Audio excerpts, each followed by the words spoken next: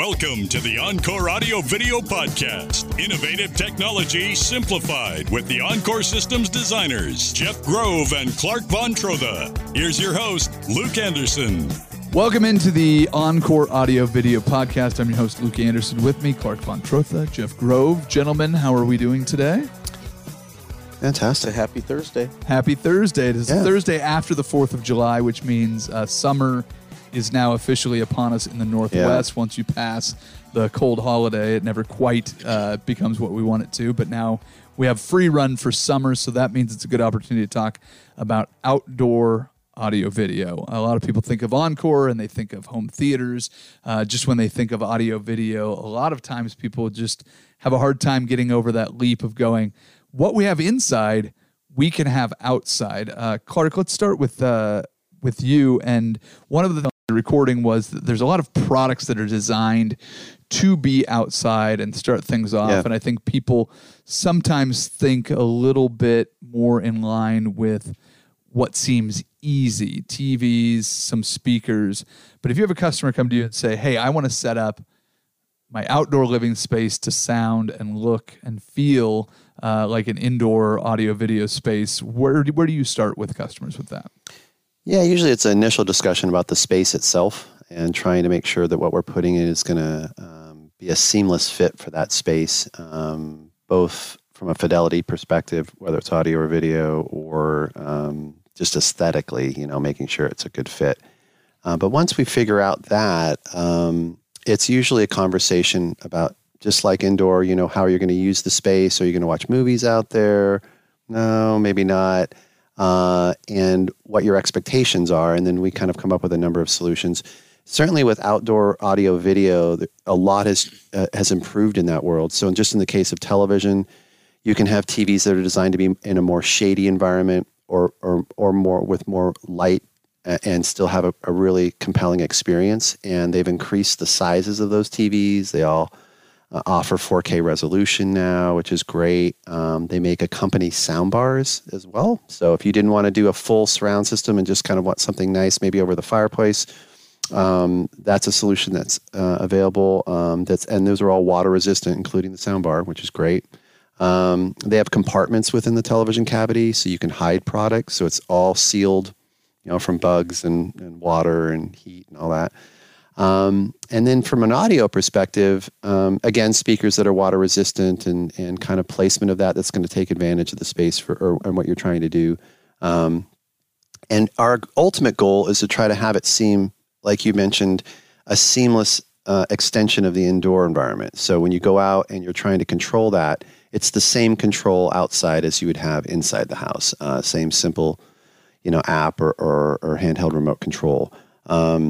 And then as we progress on from that, there's a lot of other products, that we can talk about too, that we deal in for the outdoor environment. Jeff, we've talked about this many times with different projects, whether it's setting up the network so it has the capacity to, take on all these projects, or being able to plan out your movie theater in the right sized room and anything like that. I imagine outdoor is very similar to indoor, where the easiest thing for you to do would be brought in before all of the construction and all of the landscaping and everything is done. But I trust you guys have the ability to either adapt the audio and video system to an existing landscape or help be part of the construction project, right? Both very true. Very often we have to work with existing builds and find ways to make products fit within that, to look like they were meant to be there and still achieve the goal that the customer wants. And of course, if it's a new build, then kind of carte blanche, right? I mean, we have more options potentially in a situation like that. So either way, work with them either way. But for sure, the first really most important thing is infrastructure. So making sure that the appropriate wires are where they need to be, and for control and for Wi-Fi and whatnot, that we have good internet connectivity, whether it be wireless or wired, to those devices that want and or need that. So making sure that the products that we deploy outside the house are going to work the same way the inside ones do, but yet can handle the elements. Yeah. Is that the biggest consideration, just the elements, or are there other things you have to keep in mind when you're looking at an outdoor space versus an indoor space? It kind of goes hand in hand. On the video side of things, we have to be more cognizant of light because you really don't have control like you do inside the house. So often the choices of the display, whether that be a television or projector and screen, might be smaller than they were for the choices inside of the house, simply because we have to have a certain amount of output or you're just not going to be able to see the image. Yeah. And then on the sound side of things, really the same conversation. Typically, there are no barriers outside. We're just talking about sound in a big open space. So in order to make sure that the representation of what they're after is ultimately good and we enjoy it, sometimes that also means a bit more robust system to make sure that you have the enveloping experience that you're looking for. So options are there, of course, like always, but they're typically not quite as vast as they are for an indoor system for those reasons. Sure, that makes sense. And I imagine that, a lot of the conversations we had recently are about emerging technology. What are some of the cool new things that we're seeing in outdoor audio or video? Is it just a matter of the quality of the same products getting better and prices coming down, or are there some new innovations that make it a lot easier or cooler to do things outside, Clark? Yeah, the fidelity of audio has definitely improved dramatically. Array systems are very popular for a lot of reasons, not just fidelity. Array system, what is that? So these are systems that have they look almost like lights, and they can be larger or small, I should say, but they look like kind of outdoor lighting, or they're supposed to kind of mimic that to a degree. And they incorporate many speakers in an array that can include a subwoofer as well. And what's nice about them is you can direct the sound at where you want it, as opposed to a lot of outdoor audio of the past where you kind of mounted some speakers and just blasted it out. And the whole neighborhood gets it. Yeah. I hope they like Yanni. Exactly. Yep. And that's, to me, I think that was a big improvement, and that continues to improve and continues to come down, actually, interestingly enough, in cost. The cost to do that has decreased some, which is always great. And the other nice thing about that is those systems can be a seamless experience where you have like party mode going in your house, and then you extend that outside. Sure. So if it's an area that you use a lot, and it's sort of like you mentioned the term outdoor living, that's a key point, with control, and certainly if you're playing music. Or you want to have the game play throughout the house, that's kind of a key feature. So you can take advantage of that and again really direct that sound. So that's one large factor. I think another is the improvement of wireless. Okay. And that's improved obviously with indoor wireless access points or WAPs, but outdoor certainly as well. They've improved, and not just in terms of range and throughput and everything, but the way they can communicate. So, you're always trying to position those in a somewhat equidistant way, but the handoff of that has improved a lot as well. So you mentioned the idea of having these array speakers that look like lights. How important or how often do people overlook the importance of lighting outside and what you can do with an integrated system that allows you to control the light the same way that you do the sound and have it all in one place, Jeff? Yeah, it's super important because that as we start to get into sunset and whatnot, you still want to be out there and be able to enjoy it. But if you can't see what you're doing, that's no fun. At the same time, having a bunch of outdoor lights turned on at 100% might be quite uncomfortable. So having the ability to build, let's call it a scene of lights, so that you've got your landscape lighting and your lighting coming off of your home or your structure and whatever other lights are out there, all work together so that the end result is a amount of light that's pleasant but yet isn't blinding. Yeah. And so lighting control, for me, it's one of the most important things we do, because all the other stuff we do, yeah, they're fun and great, but they're not for everybody necessary. But if we don't have light, what are we doing? I mean, you can't live, right? So I mean, I guess not true. There are blind people, right? And we lived for a long time with candle power, and we've got a lot more options now. But making it a more pleasant experience, lighting is just a huge key factor with that. And so, at least for me, it's one of those things, inside, outside, doesn't matter where I'm at. It's a really big deal.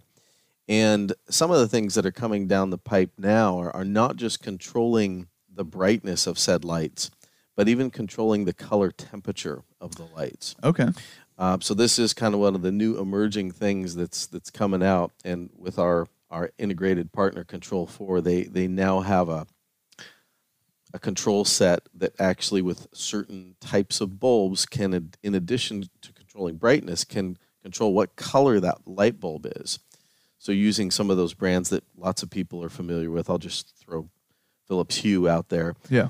You put a bulb like that into a system with a Control4 dimmer, and we now, with the way the system works, could actually change that from a blue to a red to a green to an amber to whatever makes sense. What does make sense for that? I've seen those, but I don't understand really what the point of changing the color temperature of the light often. But can you think of an example why somebody would do that?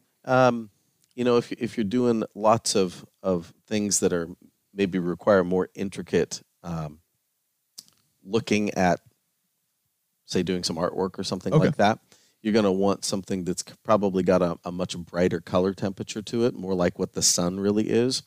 And on the flip side, if you're out there watching a movie, well, you probably don't want that very bright. And at the same time, having that super high color temperature can also be quite distracting. So having something that's more of what we'd call a warm color temperature brings it down more into almost kind of a yellow. Okay. But now we have the ability to do that and make it blue or make it red or make it orange or whatever. So these options are becoming more vast, and it's pretty exciting. I'm actually thinking about deploying some of this stuff in my home to give it a shot, because it's new stuff that we haven't dealt with before, and it's brand new with the way Control4 can integrate with it as well. So it's kind of an exciting time for lighting. Yeah, and one more point to that, with a lot of people have seen colored lights obviously around, but they haven't been integrated effectively across one app that does everything throughout the house, kind of in a real seamless way, like what Jeff's talking about with Control4. And I think in terms of outdoor usage as well, when people have yards and they have particular plants, they may want to change the color temperature, and they may want to change what Jeff's talking about in terms of full bright, taking it down from full brightness to a more a lower level, and that really does help accentuate a lot of really intricate yards and gardens and things like that. You can do a lot with that. So it kind of can change based on the time of year too. Now absolutely, that I think about it, would make a ton of sense. Yeah.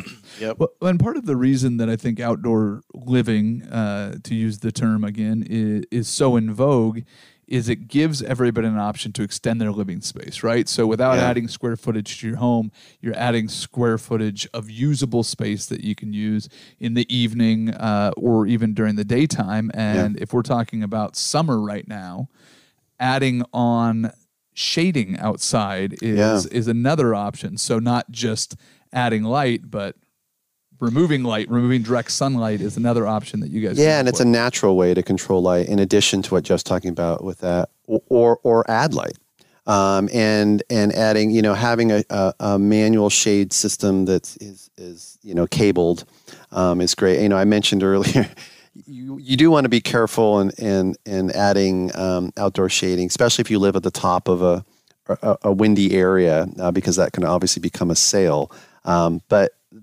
forgoing that, it's something that a lot of people don't think about, and it's control of light, bugs, all kinds of things. Sure. It's a great way. It can also help with acoustics. As Jeff mentioned earlier, when you don't have walls, and if you add the shading in there, it's not the same as a wall, but it does help some with acoustics. And so that's another thing to think about. There's a lot of usage for it, and we have quite a few options in that as well. Cool. So with building these outdoor systems, integrating them into what you have, we've talked about the ability to control different elements of your home, whether it's garage doors, surveillance, any of that. What are the other outdoor elements that maybe you wouldn't notice when you're using the space, but add a lot to the home and your kind of sense of comfort when maybe you're not using the space? There are lots of ways to integrate irrigation systems. Oh, irrigation, yeah. There are ways to integrate and control some pools and or hot tubs. It depends, of course, what products are being used on that side of things, on how and if we can tie in with them. But very often, if we were able to have these conversations up front, very doable. Kind of back to lighting, there are some systems available for pools and hot tubs that not only control the temperature and the regulation of water in those things and whatnot, but also very often control the lights in those. So we get back to lighting control in those areas that in some cases we can control those. That's probably the bulk of it that most people are requesting. Yeah. If there's a question about can I do it, very often I just need to reach out. We need to reach out to control. Somebody's asking if we can control X, Y, and Z. Yeah. Can we? And if so, how? Sure. Well, and interesting to that point, I mean, you mentioned, sort of feeling comfort when you're not home. Surveillance and cameras are something that we get asked about a lot. And we do a lot. Now, there's a difference, obviously, between surveillance cameras and an alarm. Yeah. They're not necessarily, they're meant as a recording mechanism, possibly, or at least a live snapshot, whether it's the doorbell telling you that UPS or FedEx dropped off a package, or, hey, I just want to check in on things, or no, I want to have a 24/7, surveillance recording of what's going on. But having those lights turn on make a big difference too. Sure. If somebody is sneaking around the side of the home and the lights turn on. Absolutely, yeah. Can you set up the full system from Home Alone where Michael Jordan goes around on the train and the kids dancing? We'll call on that, Luke. Okay, we'll let you know. We'll let you know for sure. No. But yeah, having that and having the lights that turn on and keep everything illuminated, I think is a big thing. Having surveillance on the pool area and all of that, I'm sure is always nice to look at in case the raccoons decide to go skinny dipping in the hot tub or whatever. That's right. Need.